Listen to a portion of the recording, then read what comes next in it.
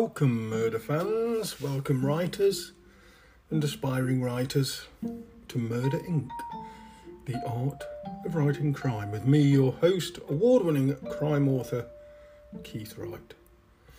I'm the author of the Inspector Stark series of crime novels. You're listening to episode 8, How to Start Writing Your Novel. Techniques. So in this podcast, I'm sure some of you are already aware, I talk about storytelling, not just writing. Some of my general observations will serve you well, no matter what genre you're writing, because they're general techniques that can be used to write any book or short story. Remember, this is going to be your book. You're going to write it and you decide what advice you listen to and what you want to ignore. Slightly different episode this time. So I'm not going to read an extract because I want to talk generally about how to start writing your precious novel and some of the techniques you can use. You know, people say, well, how do I start? Where do I start? So let's touch on some of those subjects. All you have to do is listen, sit back, enjoy, and maybe pick up something that you can add to your style. Don't take it literally. I mean, soak bits in that appeal to you, that's all. There are different ways and techniques that you can employ when you want to start writing a book.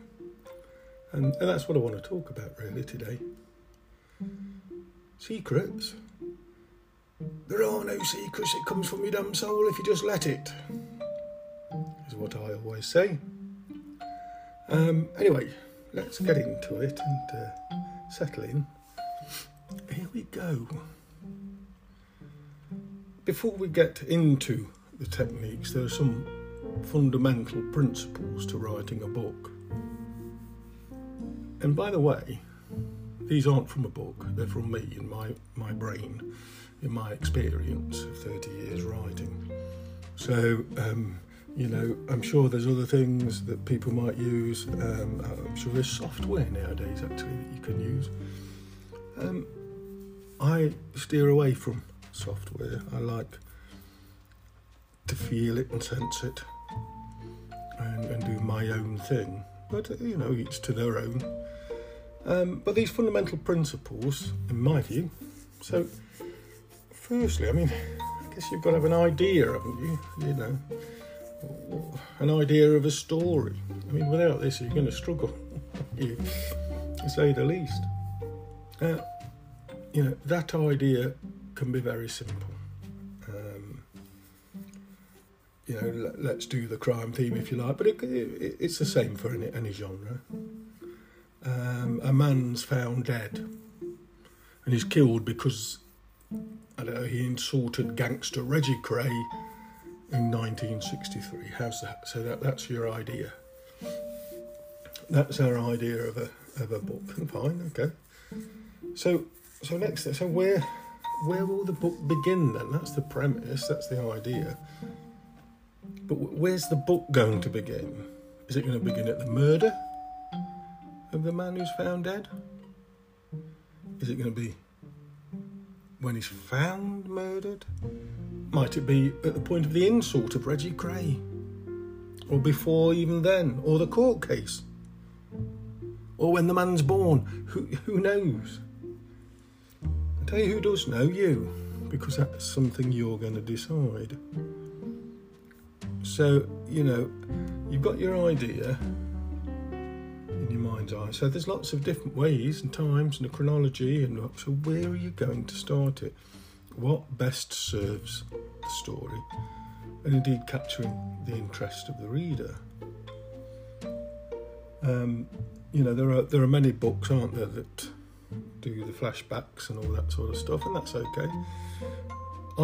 My tip would be not to do too many if you're going to insist on doing flashbacks, because we want to know where we are, don't we, when we're reading it? We don't want to, where am I now? In the back, in the distance, in the front, upside down.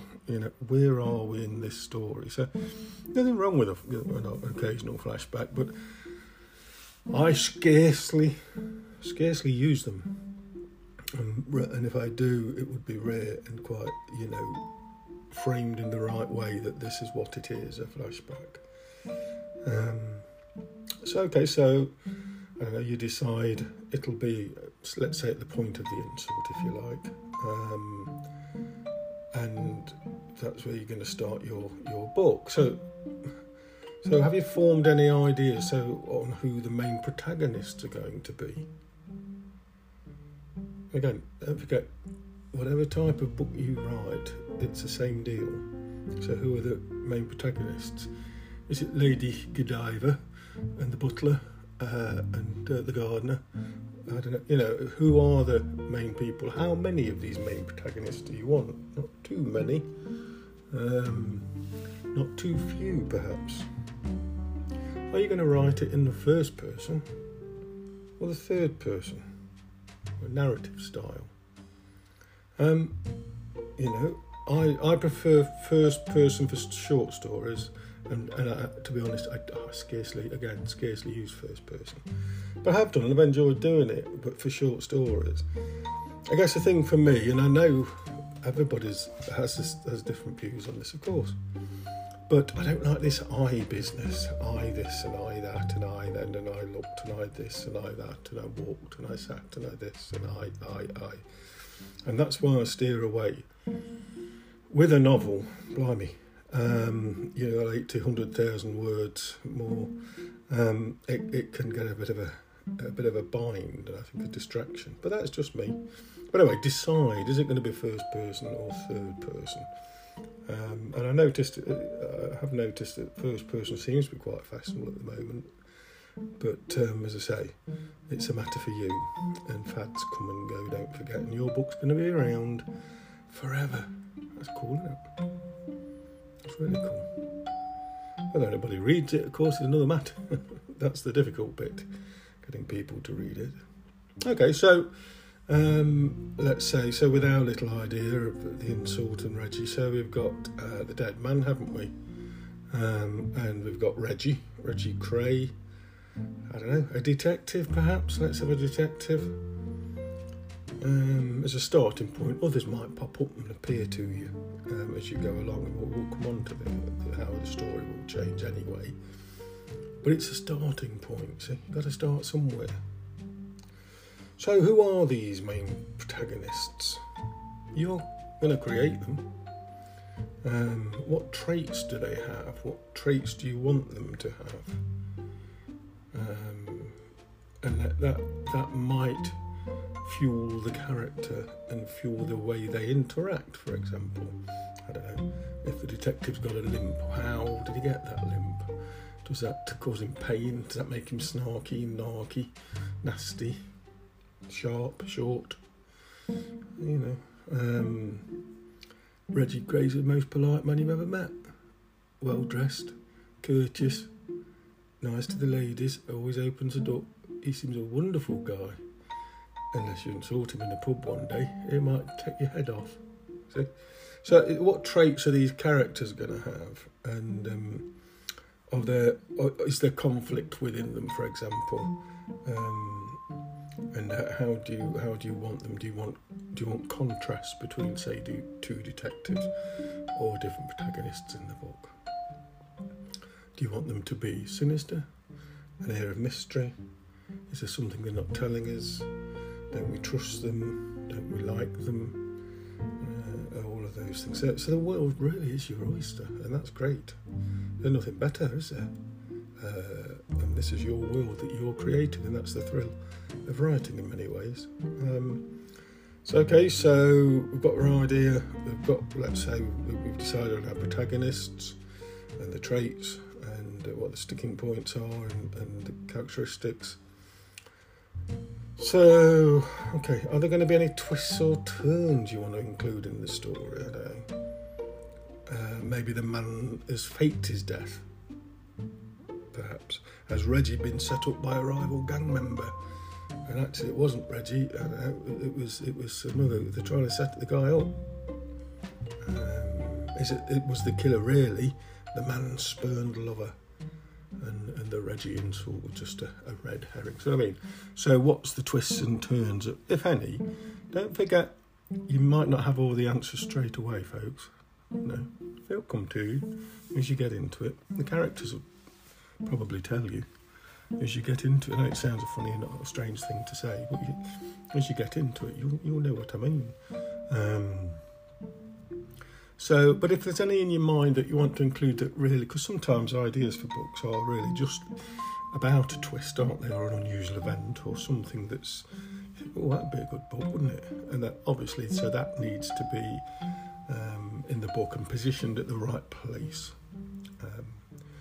Beginning, middle or end is up to you, depends on what it is, of course, and we can't second guess all of those things, but it's something that you can, because you'll know what it is. So we've got our idea, and we know the gist of what we're going to do in our head, and so we need to get on with it now. Yeah, when I first started writing, it's a long time ago now, I did not have a clue, really. I mean, we've all done a bit of writing at school, haven't we? Written a little essay or a little story, and that was about as much as I knew, other than I felt I would be able to write a story. And so, really, believe it or believe it, I say, and I think I've mentioned this before, I had a pen and some paper, and that's how I started writing my first book. The Stark Reality of Murder, it was called. I wrote it on the hoof, and I discovered really the story on the way. I just wanted it to be the murder of a family in their own home, and the rest I made up. Now, it's really good fun doing it that way, I must say. It really is. It's thoroughly enjoyable, but it's hard. It's quite hard because, why? You're constantly changing it and having to go back on yourself, because it's a bit like, and those that are more experienced probably know what I mean. It's a bit like the old butterfly syndrome, isn't it? Where people go back in time and kill a butterfly, and that means something else happens, and there's like a chain reaction all the way through to the present day.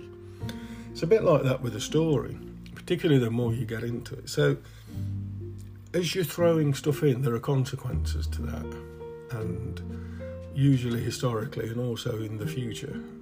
And the whole thing, and you can get yourself into a little bit of a mess if you're not careful.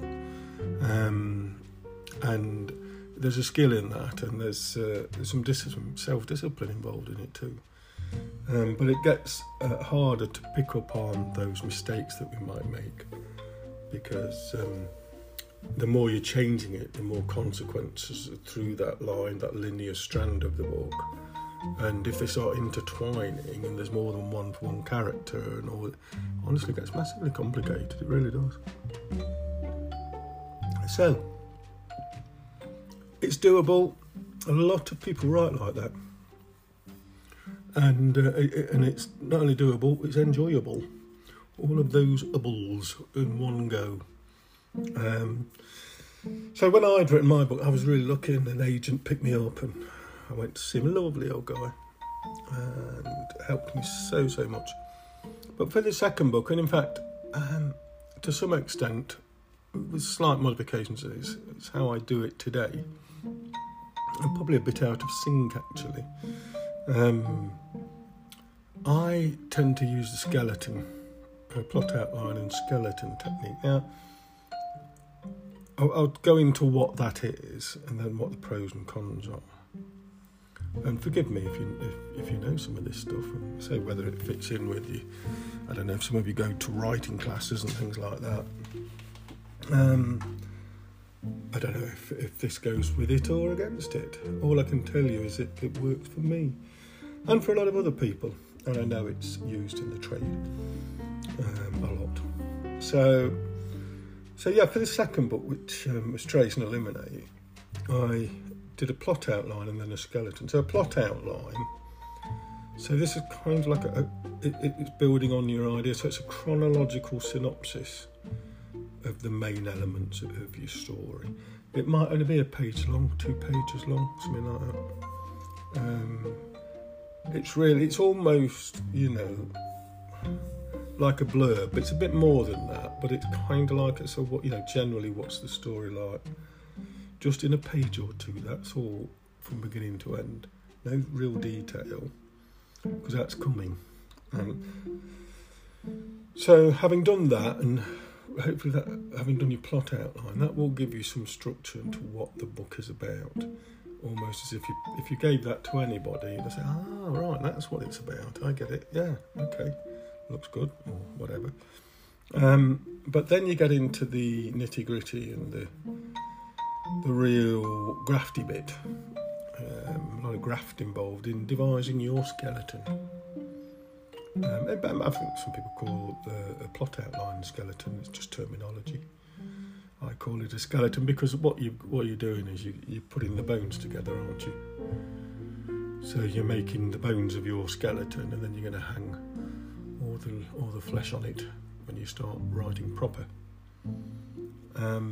So what is a skeleton? So it's a scene by scene summary from beginning to end.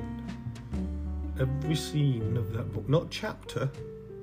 I mean chapters. And I know some people they'll do a scene and that's chapter 1 and end up with 312 chapters. But I'm just taking the assumption there's 5 or 6 scenes in a chapter.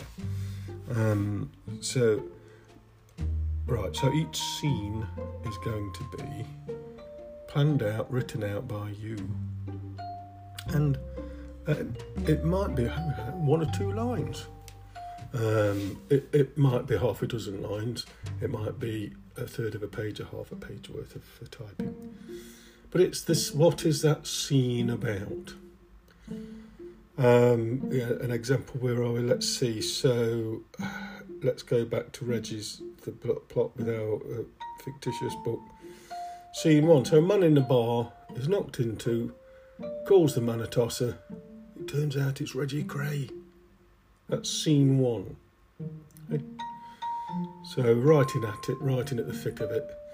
No messing about. We're going to go straight in. That's going to be our opening scene. That's going to thrill and excite our potential reader. Because sometimes people read that part or some of that, all of that first scene, don't they? Scene 2. A man's in a panic, gathering up clothes into a suitcase and trying to get hold of his wife on the phone. He hears a knock on the door. That's scene 2. Scene 3. Now, I'm being a little bit... I'm throwing... I've typed these out just ahead of doing this off the cuff. So I don't think there's any... no great thought into this in the content, should I say, the detail of this imaginary story we're talking about. But I'm trying to give an example of what it might look like. Often you'll find that the scenes require a bit more than a couple of lines, but not that much more. Don't get into too much of the detail, because that's going to be the fun of it. That's the real writing, isn't it? Which we will come on to. But so once you've got these scenes together, you should find it easier to write the book. Writing a skeleton, I think, is really, really hard. I guess the attitude is to think it will change. It will change, and you're going to change it. And the beauty of it is that you'll be able to change it cheaply. Because if you change it, you're knocking out 3 scenes, say, and I don't know, a dozen lines on the page.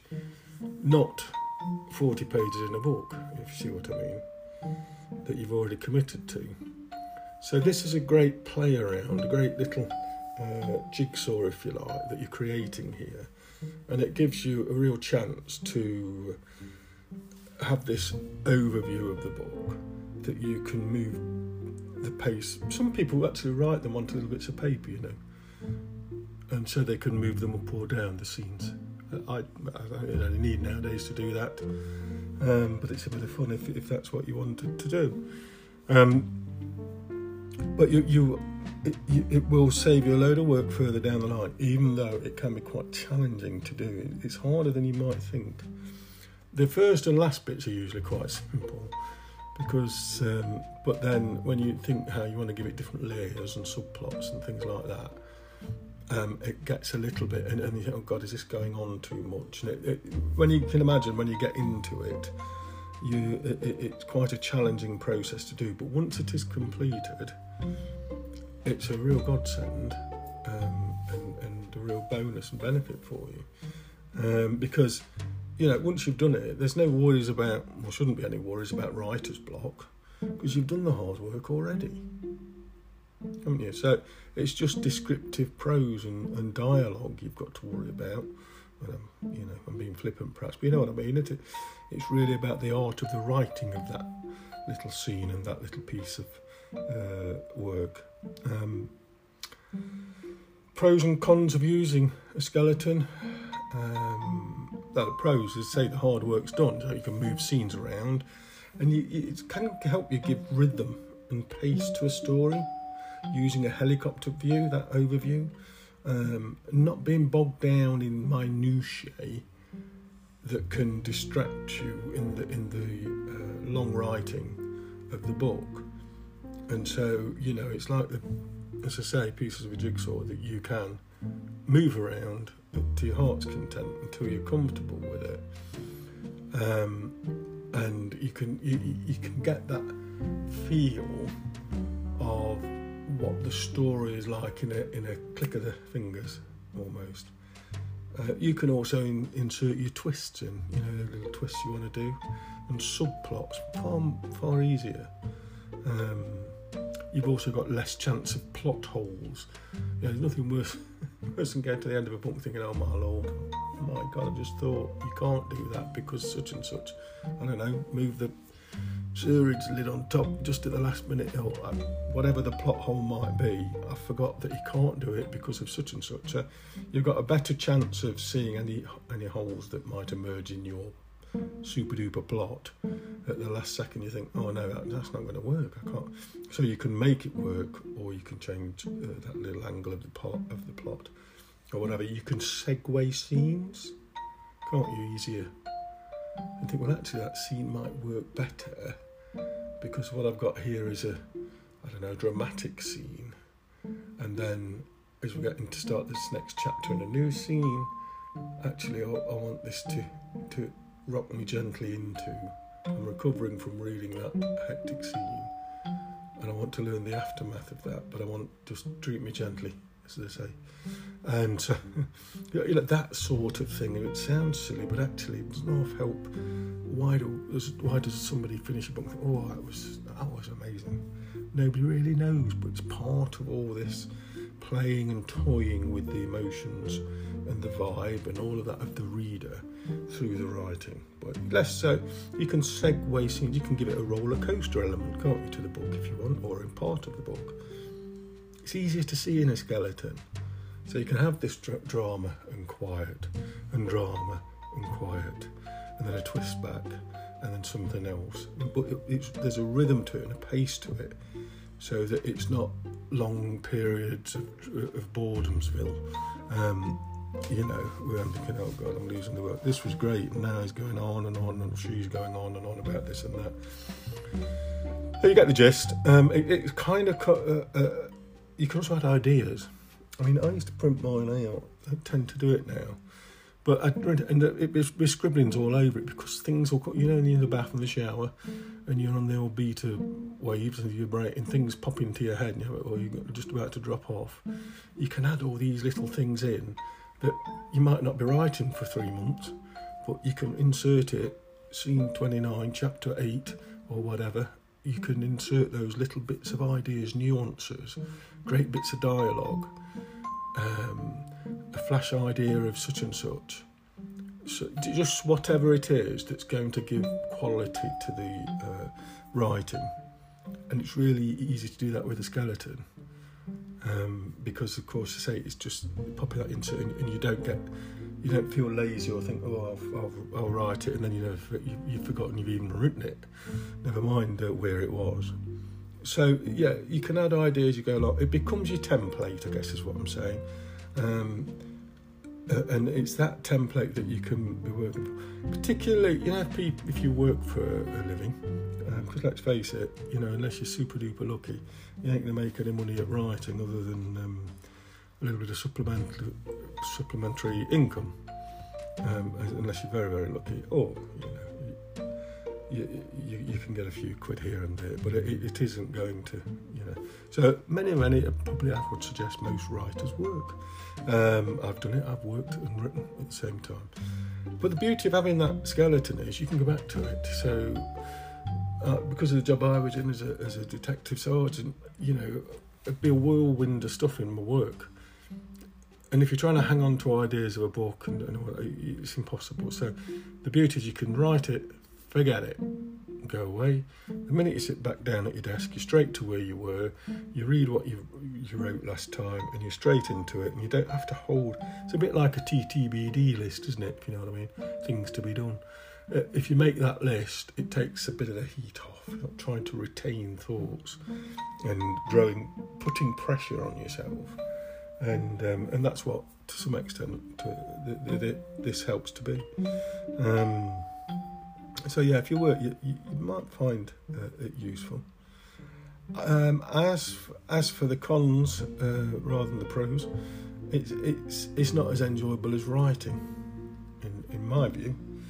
There's an enjoyment to it because it's really creative, and I know a lot of people write fantasy and stuff like world building. But my problem is because it's in my head, I kind of know it, although I can't find it in my head. I know it's there.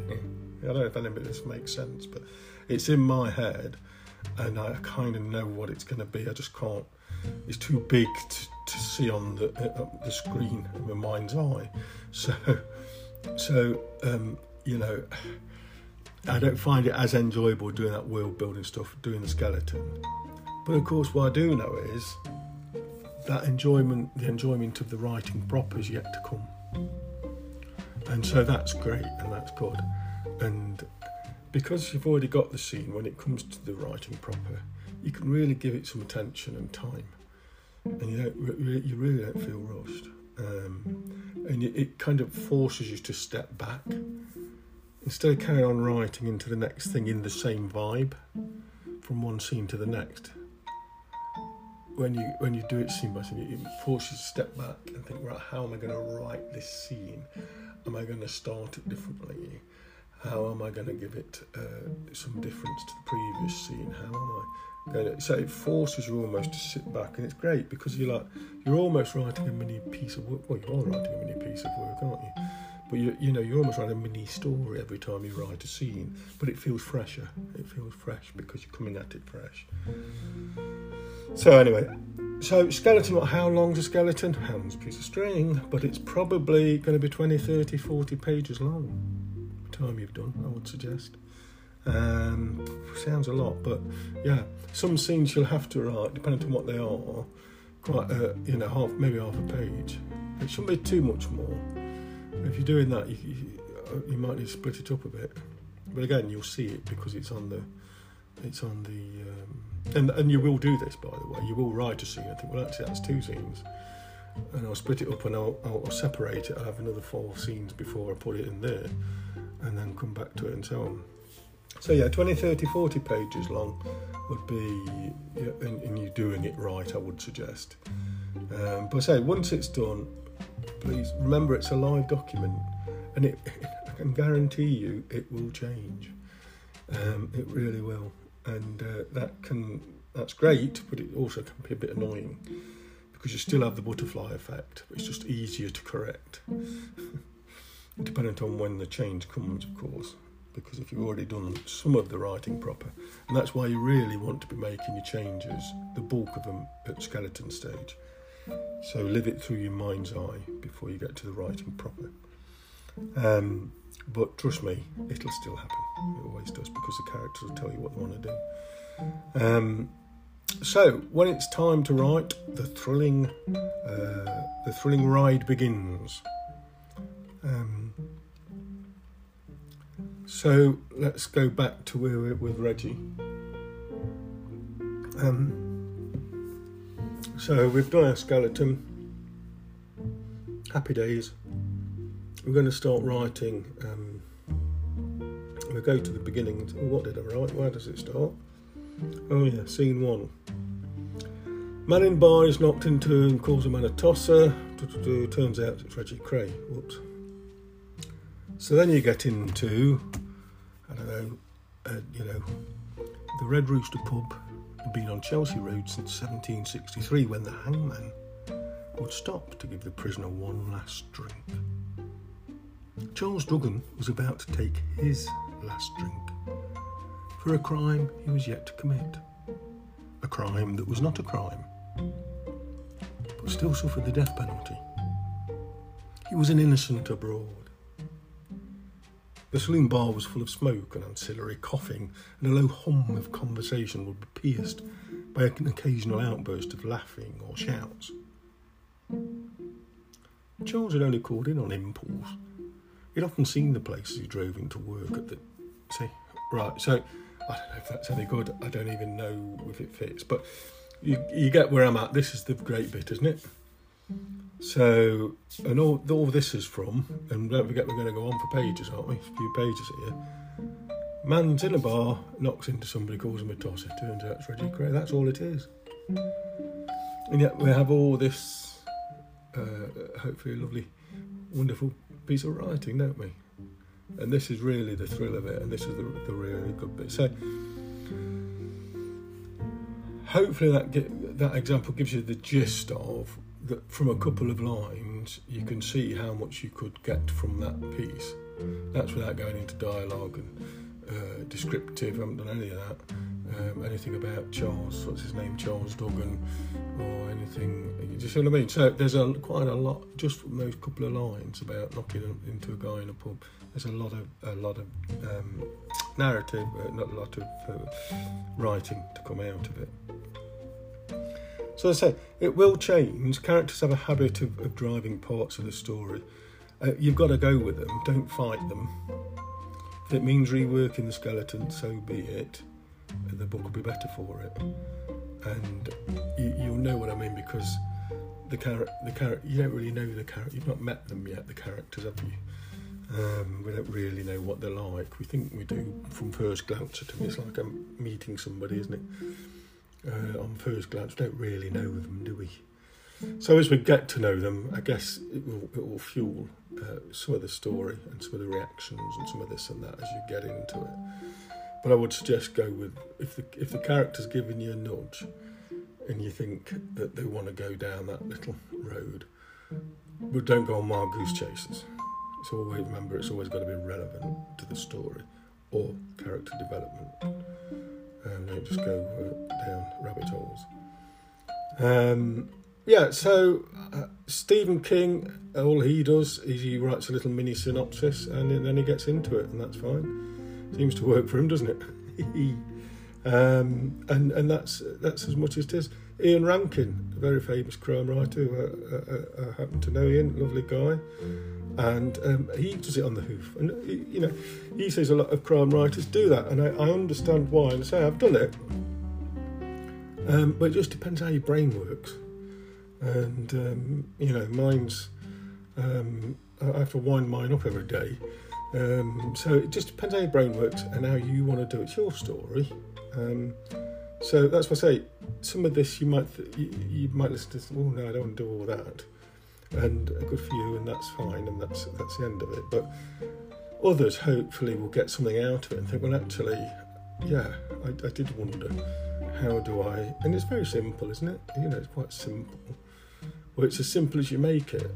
If you put the work into the skeleton, you should get a good book out of it.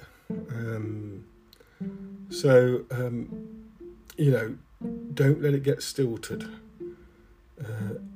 Give it a go. That's all I would say. Because you've got to start somewhere. I mean, I think if you think, I'll do the synopsis and then I'll do the skeleton, it will get you on that pathway. But remember, the skeleton is hard. Don't give up. And if you are getting stuck and you get halfway through the skeleton, start it. Start the writing proper. It might give you a boost. because it can be take quite a bit of time, and be quite a bit of a drudge at times, because it's tough to do. The benefit is really once you've got the freedom of it done, and when you can get into that, and you know really that you're over the brow of the hill, and the hard thinking, the critical thinking's done, and it's all that flowery stuff that we like doing, isn't it? And it's a tickle on the old ivories, aren't we?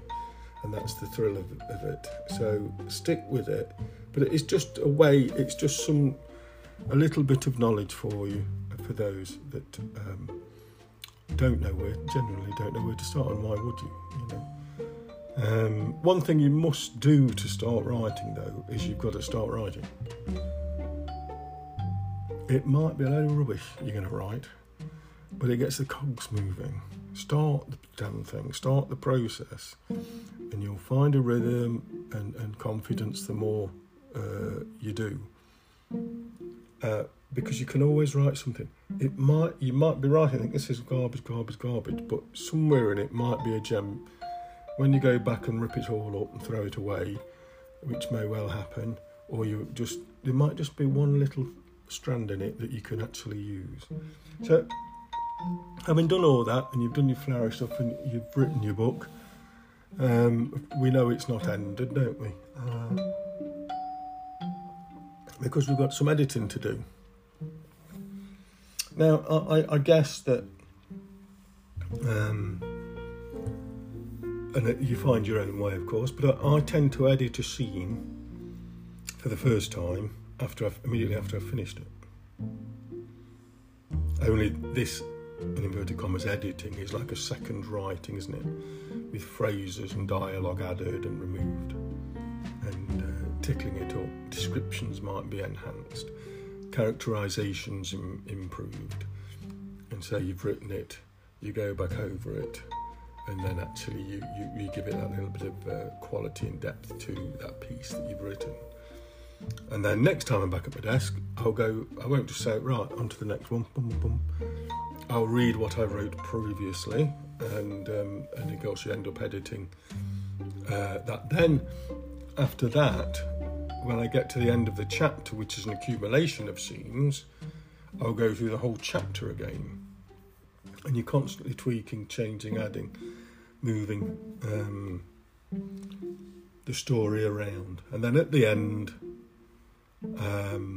having gone through this perpetual editing process throughout the writing, and again, people do this different ways, folks. I'm just telling you how I do.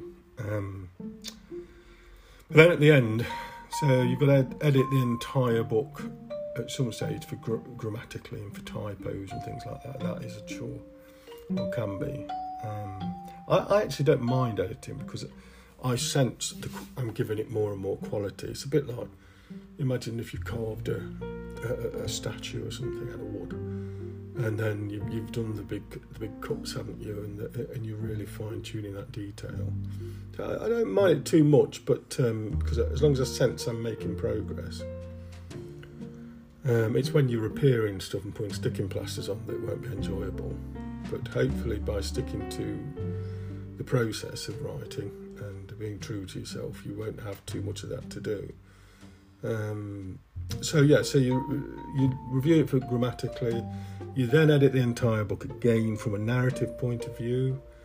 Then looking at the bits of dialogue throughout the whole book. And then, if you like, on descriptions. And then you have to make sure that you've closed off every loophole. You've got to answer every question. If you ask a question, don't leave it hanging. You've got to answer it at some stage in the book, or there'll be a sense of non-completion. So be careful how many questions you ask. But if you ask a question, you've got to answer it. Things have got to be closed off at the end. Certainly any loopholes. Do a checklist if you need to. You know, if you ask quick, because it can get lost in the bulk of all the writing. I mean, you know that you've asked something or made a point that needs to be resolved, then that's where your skeleton comes in, because you can then skip ahead to when you want to answer that question and just make a little note, need to answer why it was that, I don't know, Auntie Ethel's hat was seen on the windowsill, and it turns out that whatever. Do you know what I mean? If you ask that question, you need to close it off and explain it away. If you're using an editor, which a lot of people recommend, generally grammatically it's a bonus. Be mindful it's still yours. If they edit it, you're wise to listen to it, but and read and make check. But you change what you want to change. But editors are professionals usually. Hopefully, well, you've got the wrong person, and so you're paying for that service. But if it feels instinctively wrong, either have the conversation with them or email them or whatever you want to do. And remember, it's still your book. But grammatically, it might be an idea. And they're good at picking up on typos. But, you know, as I said before, you can get Grammarly and various other software that can pick up on some of the grammar editing and finding typos and stuff. So when you get all that back, put it in the oven, leave it to bake for 2 or 3 weeks. Don't touch it, don't look at it, don't think about it if you can help it, which you won't be able to, but anyway. And then 2 or 3 weeks later, go back to it, read through it again, edit it, fine-tune it. You'll be amazed at what you see, having just left it for 2, 3, 4 weeks that you hadn't picked up on. And you should be at the point of it. I don't know, some people use beta readers, and these are people who you give a few quid to or not, or they just want to read books, and they'll read it for you and give you their view, pick up on anything glaring, give you some feedback and a review or whatever, and you can sort of complete any final changes, make sure nothing's been missed. It's someone with a fresh pair of eyes, I guess. I mean, I give it to my wife and family, but it's kind of interested, isn't it? That's the problem. Thankfully, my wife likes to read the books, and she's an avid reader, so that's a good thing, and very critical. But often she makes a good point, because it's precious to you. You know, you don't want to change it. You know best, don't you? But actually, often, you know, it's good to get another person's view on it at least. Reread it one last time. Give it a big old kiss and just let it go. It's time to leave the nest. Let it go. You decide when it's finished. It's got to be finished at some point. I mean, people say a book is never finished, which is perfectly true, isn't it? If you think about it, it never is. But it has to be finished because it's time, and the only time it's finished is when you say it's finished. Not me, not Auntie Ethel, not the beta reader, not anybody. You own it, so you decide when it's done, and that's the end of it. Don't over polish it, take away the shine. Don't take that silver off it by polishing it too much. It needs to have a few jagged edges on it. Don't make it too slippery, shiny, smooth. Oh no, you know. Let's have some rawness to it, and it's that easy, folks. That's as easy as it is. He says. So yeah, sorry about that, but that's as easy as it is. I've gone on more than I do with the episode. I tried to keep them at half an hour, but this is really important, guys and girls. Just get started, get on with it. Just a quick recap what we've said. There's different ways, but as a starting point, get your idea. Do your plot outline, a couple of pages. You've then got your big thing, the skeleton. Do your writing proper. Then your reviews and editing. Leave it to bake for a couple of weeks. Review, editor, beta reader, final review. Don't over polish and publish the damn thing, yeah? I hope it's been of use to you. You know you can always ask me anything through any of my social media, through this podcast, through my website, keithwrightauthor.co.uk, Keith, and drop me a note, drop me a line. Absolutely, I'll try and help if I can, even if it seems silly. Give us a star rating if you're that way inclined, be nice. That's another episode of Murder Inc., the art of writing crime, coming to an end. I hope you've got something from it. You know I like doing them. Really enjoy doing them for you. Thank you for listening to Murder Inc., the art of writing crime. See you next time.